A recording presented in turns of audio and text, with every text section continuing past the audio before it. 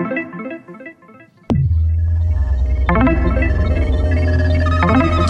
got the code. It's going to launch. It's a Unix system. I know this.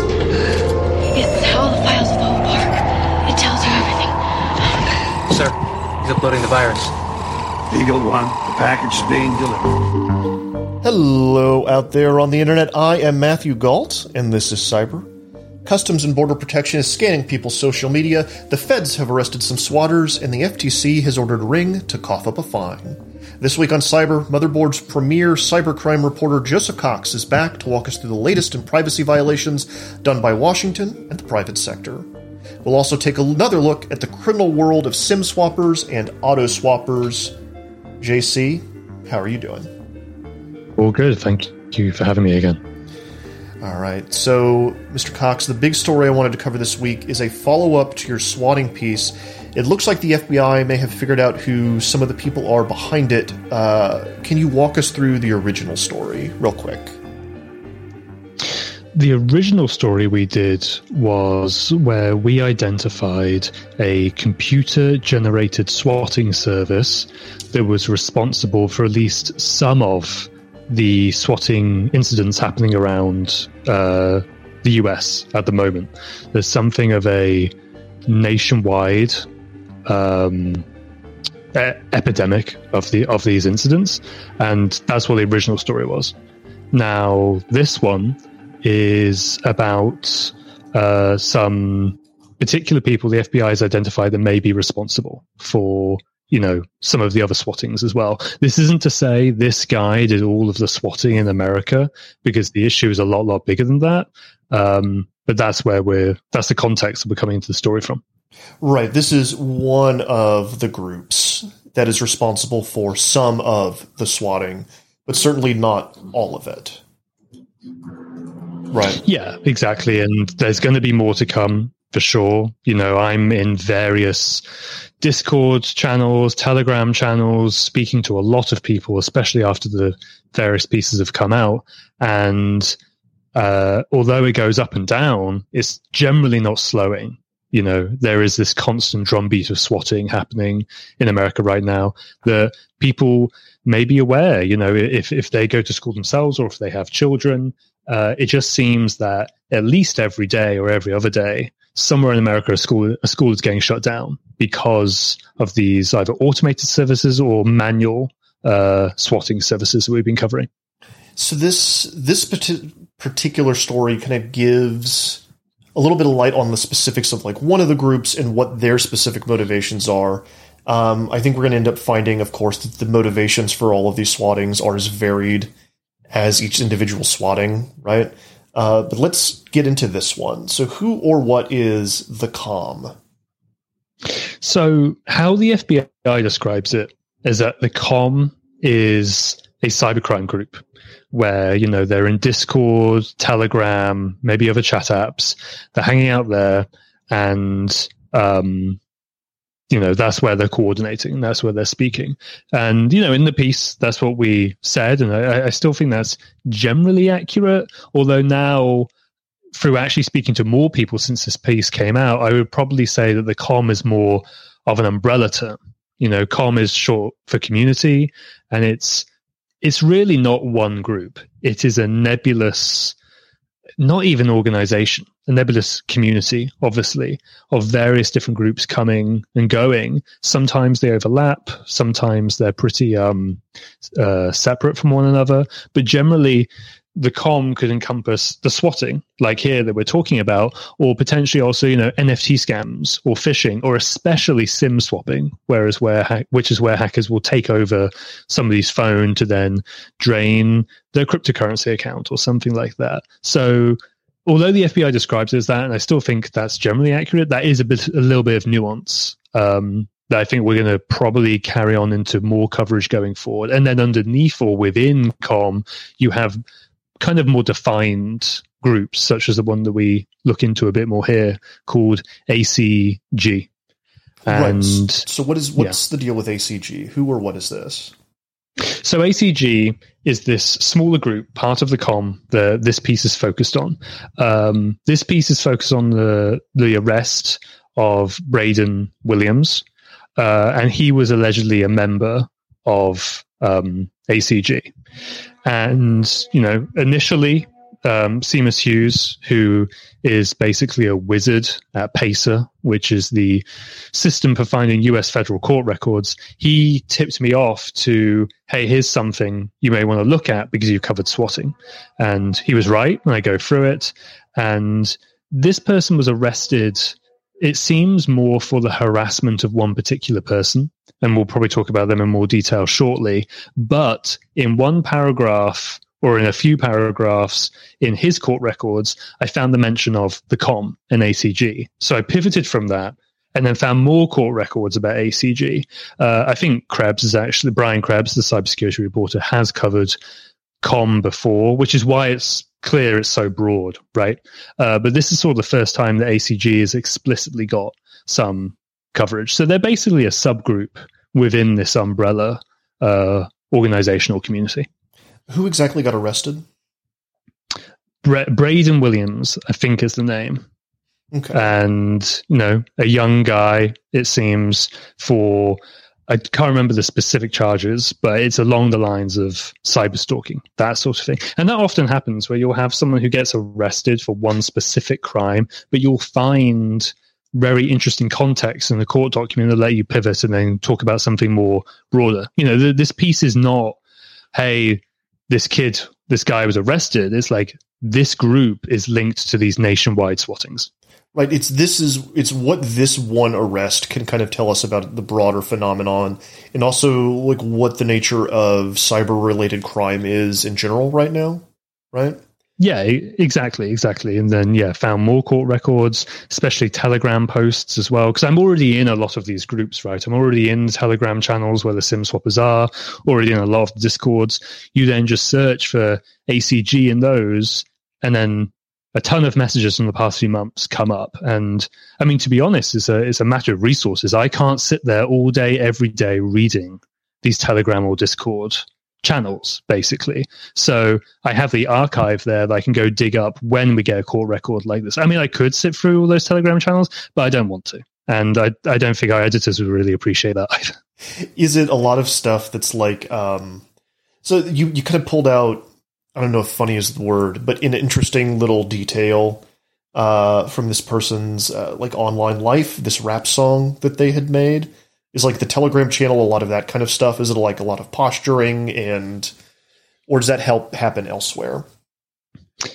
It's definitely a lot of posturing, a lot of flexing, a lot of self-manufactured or self-perceived beefs between people, groups, sort of exactly what you would expect from young members of a hacking community, but really ramped up to 11. This is what some of my reporting is going to focus on at the moment, and we've covered it before, but the SIM swappers and members of the community a little bit more broadly, they have escalated, not just in the flexing, making their own rap songs and that sort of thing, which maybe we'll play that in a second, but then also physical violence as well, that I'm sure we'll get into. We absolutely cannot play the rap song. On the live. Oh yes, because it's incredibly offensive. I actually I listened to it once and then I never listened to it ever again. So it is neither on the live stream nor on the podcast can we play this rap song. I did want to. We've played this kind of thing before on the show, but it is beyond the standards of broadcastable material, even on the internet, in my opinion. I mean, what I will say is that, skirting around the offensive parts, which obviously I don't want to hear that. It's interesting in that there are specific lyrics to SIM swapping in there. Yes, he makes references to, I've just linked a Coinbase account, something about Verizon. I think T-Mobile gets a mention as well. And of course, these are all services that these people are targeting as hackers. Yeah, it's that was the kind of what I thought was really interesting about the inclusion of this rap song is that it is someone bragging about their specific crimes and shouting out specific companies that they have been involved in or screwed over, or I just think that that's like an interesting phenomenon in the world of crime in general. Obviously, it's not obviously not just cybercrime, but to see it in cybercrime, I think is kind of fascinating, right? Yeah, absolutely. Like, that wasn't really a thing. I mean, you've always had beefs in cybercrime, when it was back in the bulletin boards, and you had different hacking crews and that sort of thing, and they would, make their ASCII art taunting victims. And people still do ASCII art today, but it has to be pretty damn good for you to take notice. Instead, what they do is they shout out each other, either their friends or their enemies, in kind of poorly produced SoundCloud mumble rap songs. And the rap song is linked in the article itself if you want to listen to it, which will be available in the show notes, and I believe we linked to in the live stream currently. If you want to kind of hear what we're talking about, it is like a fascinating artifact. But let's get a little bit more specific on the charges here and what this man has been accused of. The other thing I thought was a really important part of this story is that, as you said, this is a harassment case. This story has a specific victim. Can you tell us what the court records tell us about what actually happened here, or what he's been accused of? Yeah, so Williams is accused of harassing two people, victim A and victim B. They are, of course, known to the FBI, but they're kept anonymous in the court records because, of course, this is an harassment campaign, and they are victims. But sort of on top of that, at least one of them, at the time of writing those court records, was a minor. I think one was 15, and then her sister was maybe 17 years old. But Williams started communicating with victim A, the 15-year-old, and they built up some sort of relationship, friendship, or otherwise online. Williams goes to jail for other charges we mention in there, which are not related to the harassment. He then gets out, victim A has cut contact, and then that's when he starts harassing. He orders tons of food deliveries to be sent to her house. He orders, I think, a bricking, something along those lines, but it actually hits the wrong house. It hits a neighbor's house. Literally hired someone to throw a brick through a window.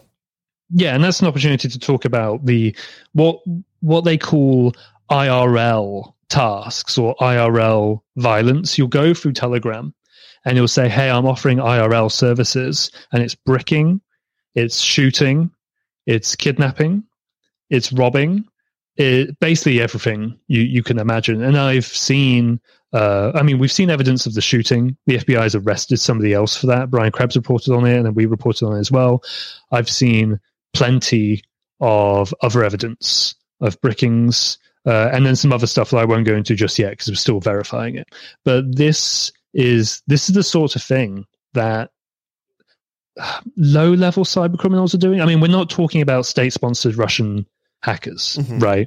We're talking about children, teenagers, early 20s, I guess, who may have been doing Minecraft hacking, Roblox hacking, then SIM swapping, and once SIM swapping targets started to dry up and beefs between these people started to percolate, they've stretched into the real world with this sort of thing. So that's where Williams comes in. He ordered this bricking to this victim, but it actually hit the neighbor as well. So there's some collateral damage there. So something you mentioned I want to highlight is that SIM swapping has dried up, which has kind of driven people to other crimes. Why was SIM swapping so lucrative, and why has it dried up? Yeah, I don't have data on that, but multiple people have told me that's why there's been the pivot to IRL violence. So, I mean, first of all, SIM swapping was very lucrative for two reasons. First of all, telecommunications network security in the US sucks ass. It's awful. It's terrible on a protocol level, and it's terrible on an account level. On the account level being that, I'm going to log into your T-Mobile account, or I'm going to take over your Sprint phone number, whatever. And with that, you can then redirect text messages and calls, whatever, to your own phone if you're the hacker. Then you break into an email account. Why it was lucrative is because you could use that to break into Coinbase accounts or cryptocurrency accounts, and you could steal money that way. And I guess finally, the reason that it's attractive to these people is that you don't actually need a lot of technical skill at all to SIM swap. It was much more about social engineering. You have some audacious kid, some really brazen kid who just calls up T-Mobile, pretends to be an employee or pretends to be a customer to perform the SIM swap. And you don't need to be an incredible hacker to do that. You just need to be brazen, right? And you just want to keep trying it again and again and again. Eventually, it started to dry up because telecoms did start to get a little bit smarter about SIM swapping. Generally, more telecoms now offer PINs for your account. So if you want to change, if you want to swap your SIM, you have to also provide another passcode. And that's a little bit harder for the SIM swappers to get. So that makes it a lot more difficult. It dries up. Also, there's only so many low-hanging cryptocurrency targets, or there's also only so many big whales as well that you really want to target a big payday. So people just started to drift away from that and do other sorts of crime as well. Again, that's more anecdotal, but that's multiple people have told me that in our own observations of what's happening in the community. Well, and also the shine has come off the penny on cryptocurrency, right? There's fewer people getting into it. Right, very true. I mean, the value's literally gone down, right? So, it's even less of a valuable sort of expense now. And to be clear, your earlier story on swatting really focused on these kind of like on-demand services for people that were selling swatting services. And we're not aware, as far as we know, that ACG was doing this, correct? Yeah, the evidence in the court document says that this person performed this SWAT, this person performed this SWAT related to, alleged ACG members. I haven't seen advertisements where ACG is offering swatting as a service. That is what, as you say, the earlier piece was about. This is more the very casual nature and like the frequency at which people are doing swatting. I mean, I think before the podcast, maybe a day or so ago, we were talking on Slack, and you mentioned that swatting used to be about, targeting particular people, targeting like a particular Twitch streamer who annoyed the swatter or whatever. And that still happens. But this is now on a much grander scale where they're just every day just calling schools for some reason, and they may not even go to that school. In fact, I kind of doubt they do. All right, cyber listeners, want to pause there for a break. We'll be right back after this. I'm Sandra, and I'm just the professional your small business was looking for. But you didn't hire me because you didn't use LinkedIn Jobs. LinkedIn has professionals you can't find anywhere else, including those who aren't actively looking for a new job, but might be open to the perfect role, like me. In a given month, over 70% of LinkedIn users don't visit other leading job sites. So if you're not looking on LinkedIn, you'll miss out on great candidates like Sandra. Start hiring professionals like a professional. Post your free job on linkedin.com/people today. All right, cyber listeners, welcome back. All right, let's move on to a story that you wrote in May. That is the title of the whole stream. Customs and Border Protection has an AI tool that it is using to scan social media. Who is being scanned here? How does this thing work? So the people potentially being scanned here are just travelers to the US. We got this privacy threshold assessment. I believe that's what it's called. There's a few different terms, but it's a PTA. And this is an internal DHS document, and it lays out, hey, we want to do this program, and this is how it's going to impact people's privacy. And in there, it says it's going to impact US citizens, US persons, which includes US citizens and people with a green card, and non-US persons, and refugees and asylum seekers.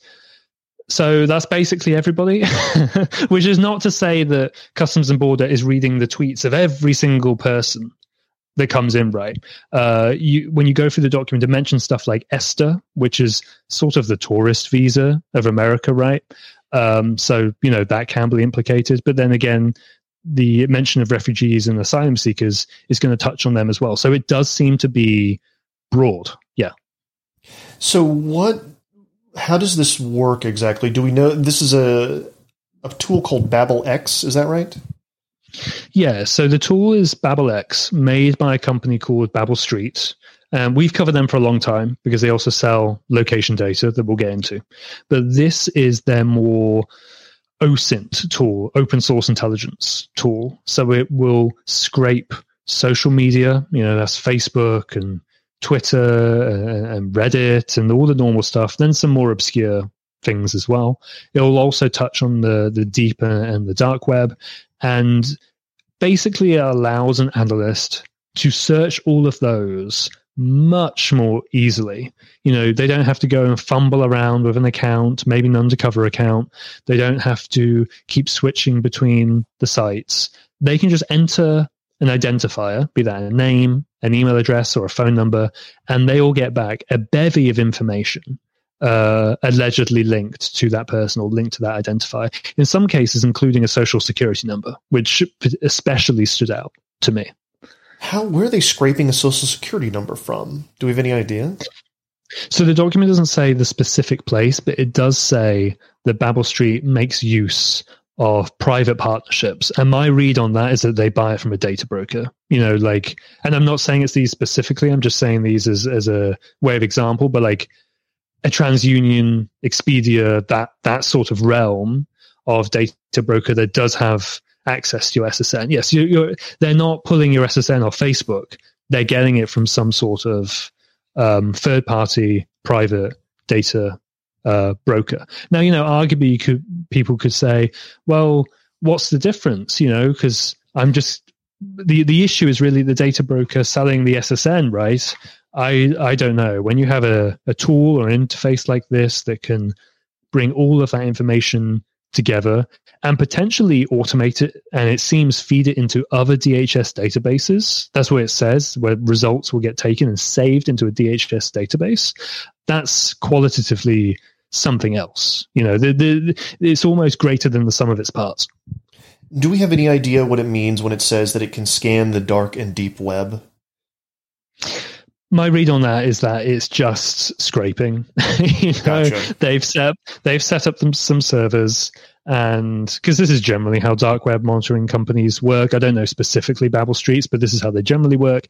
Set up a server. We're going to scrape, a Silk Road like forum, or when it says dark net or dark web, that can also mean those sorts of private databases as well. You have to pay access to.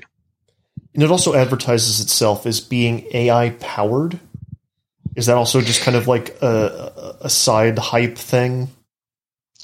Potentially a little hype, but I do think that they are making concrete moves on that. As in, Babel Street acquired recently a text analysis company that does appear to use AI. Now, I'm not saying they're using Chat GPT. That's not how they seem to be using AI here. It seems to be how they're deploying AI in some form, rudimentary or potentially advanced, to analyze all of the content coming in. And Babel Street especially emphasizes that they can show the links between identities and people and other people. And that's another acquisition they did. They acquired a company that is very much designed to map out someone's social network by this person's connected to this person, connected to this person. And you can imagine how valuable a DHS analyst is going to find that if they can just type in something at the border and potentially bring up somebody's entire family and friends, Just have an amusing aside here from chat from Beatmaster.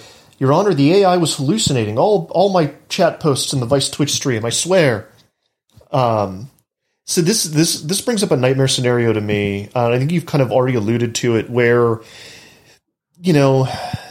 your posts follow you your entire life, where maybe you're someone that has had some things online, you're scraping stuff out, not even stuff that's like bad or problematic or illegal, but just like you're scraping your you're removing all your social media, you're deleting everything.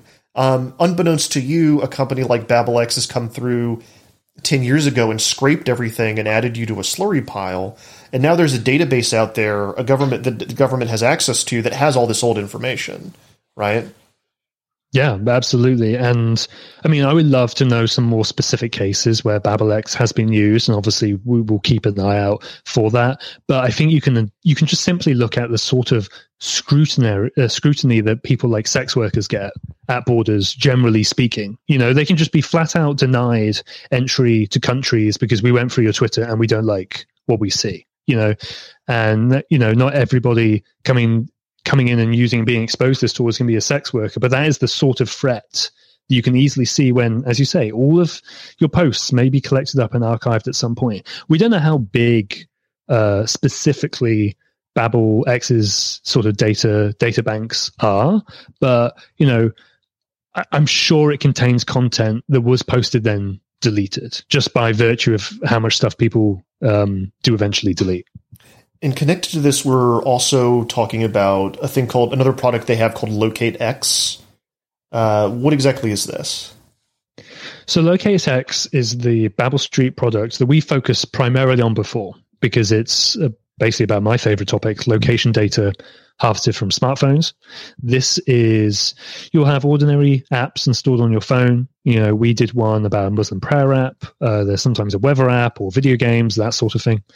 And lots of these apps will sell their users' location data to middlemen or straight to companies in the contracting space.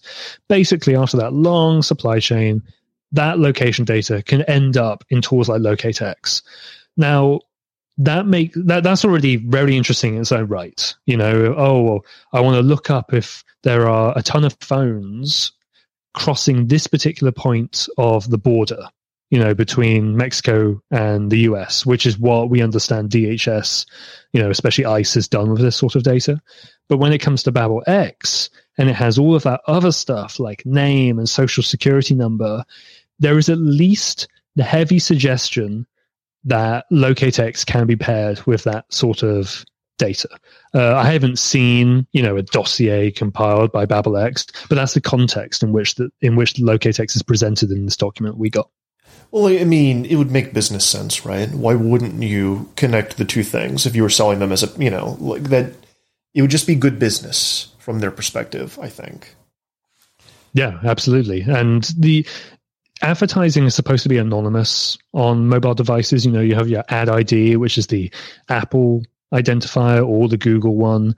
But as we've covered before, there is an entire other ecosystem of companies whose entire job is shattering that that anonymity. They try to link that ad ID to an email address or a hashed email address, and from there, it's only a few other steps to start getting all of that other data. So what did the Department of Homeland Security say when you reached out to them about this? What was their response? The very normal sort of, we follow all procedures. We're not doing anything untoward with this, which is exactly what I expected. And, you know, to be clear, we're not alleging any laws have been broken here. We're not even necessarily alleging that the data is being used inappropriately, but the scale of who it could impact is certainly newsworthy. You know, with that privacy threshold assessment ticking US persons, non-US persons, refugees, asylum seekers, I mean, that's everybody, you know? Yeah, that's everybody. And the ones they're looking at often are in a very vulnerable position, right? Refugees, asylum seekers, you know. So let's move on to Ring. We have a follow-up for something that we've been following for years. FTC orders Ring to pay $5.8 million in refunds for surveilling customers failing to stop hackers. This is another thing you reported out this week. What exactly happened here? Yeah, so this just came out recently. The FTC filed a complaint against Ring, the obviously Amazon-owned surveillance camera company, and they said, among other things, that Ring failed in protecting its cameras, its users' cameras and their accounts, and I'll go into that in more detail in a sec. And then that employees at Ring had basically unfettered access to customer live streams, maybe archive videos, that sort of thing. So the fine is in response to that. And there's also the additional part where they're ordering Ring, you cannot profit from any of the unlawfully accessed videos, by the employees. Maybe they went through to dig through the footage to make a new algorithm. They're saying you can't do that. And they're also saying you have to do a security and privacy program that will tighten all of this up. But this all relates to when we and others, but we especially reported heavily on at the time in 2019, when hackers broke into Ring cameras. And it even says in the FTC complaint, in December, I think, 2019, various media outlets started reporting on these issues. We actually, when hackers broke in to the accounts and they started viewing people through their various cameras and abusing them and harassing them, we covered that. We found a podcast where criminals were live streaming that audio and that footage. And then we also bought a Ring camera ourselves to be like, well, let's see how crappy the security is. And it was awful. There was no rate limiting, which is when I keep trying password combinations over and over and over. Usually websites will stop you doing that. Ring didn't bother doing that. It allowed connections over the Tor anonymity network, which, although that gives privacy benefits, make it very easy for criminals. And then a bunch of other stuff. And then basically the FTC report points to all of that. So, the FTC agreed with us, basically. It's funny, I was going to ask, my understanding of the hack was that this is one of the situations where somebody left a backdoor open and everyone was able to kind of flood through, but it sounds like it was much wider than that. Much more systemic. Yes, that's an interesting thing that came up in the complaint. When we originally reported it in 2019, it was more a handful, maybe a few dozen, at least on the face of it, accounts that were compromised. And it's important that the cameras themselves weren't being hacked. It wasn't like, oh, we're going to push malicious firmware into the camera. It was like, we're going to use your email and passwords that includes another breach, break into your Ring account, which is linked to your camera. And you can see how that already makes it a squishier target, right? But yes, at the time, it seemed like dozens, whatever. It was coming up in local media reports. The FTC complaint says that 55,000 US customer accounts were compromised, with something like 1,000 of those accounts then having another step of harassment. That is way more than at least what I understood in 2019 at the time. Yeah, that's an incredible amount of people that were affected. It also sucks because it sounds like $5.8 million is a drop in the bucket for Amazon, right? That's nothing. It's nothing. It's nothing, and it's more, at least my understanding, it's more in refunds. It's not like, I don't know, you have to pay the FTC XYZ. You know what I mean? It's not like when we reported on location data and telecoms selling to bounty hunters. Each telecom was fined like $200 million by the FCC, and that's still a drop in the bucket for the telecoms, but it wasn't in refunds, and then this is just 5.8 million in refunds, whatever. But I mean, I guess the security privacy program is something, and that is a government oversight body telling a private surveillance company, you have to do better because you did a very crappy job here. So can I ask you about one more story that I don't have on the list, but I just want to get your read on very quickly? It is something that you reported out. As long as I report it. Yeah, it was something that you wrote. It's the thing you just most recently published. It just caught my eye today, with the caveat that I have not read this yet. Russian FSB accuses the U.S. of hacking thousands of iPhones in Russia. What is going on here? So I'm not going to lie, this is fascinating. It is developing. More stuff will come out. I'm sure all the cybersecurity researchers that I know, who I'm friends with, have been assigned to this. In fact, I know that is the case. Rather than telling you exactly what happened in the article, let me just tell you how it kind of came about first.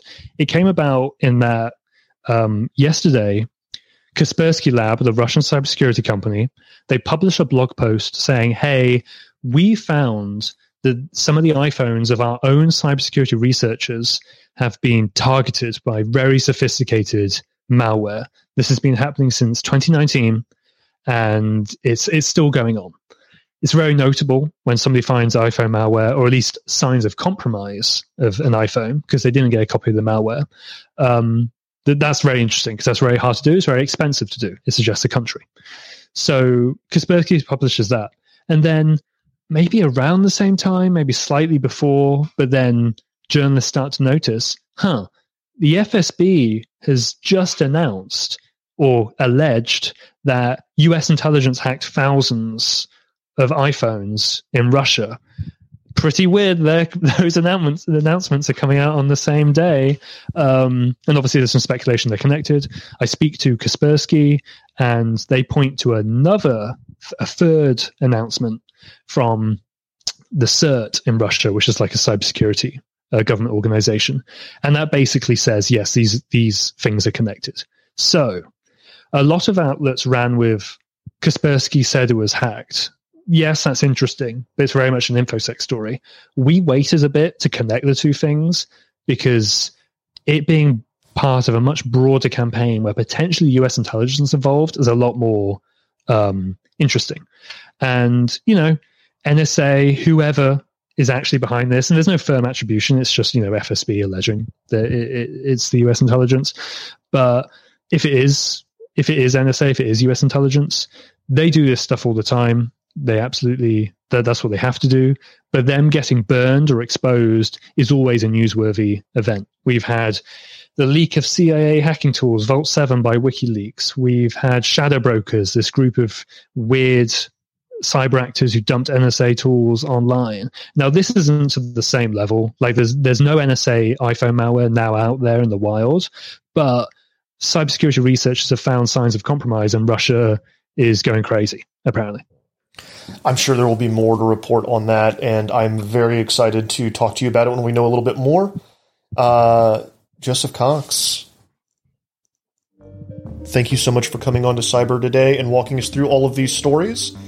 If you like us, if you really like us, we are live streaming Cyber at 11 a.m. on twitch.tv/Vice, where you can see us record this podcast live and get a lot of extra stuff. We just had a great conversation about artificial waves and surfing, and I may have rambled a bit too much about hypersonic missiles and the threat of nuclear war. If that sounds like something you're into, again, please follow us at twitch.tv/Vice. Joseph, thank you so much for coming onto the program, and I'm sure you will be back again in the very near future.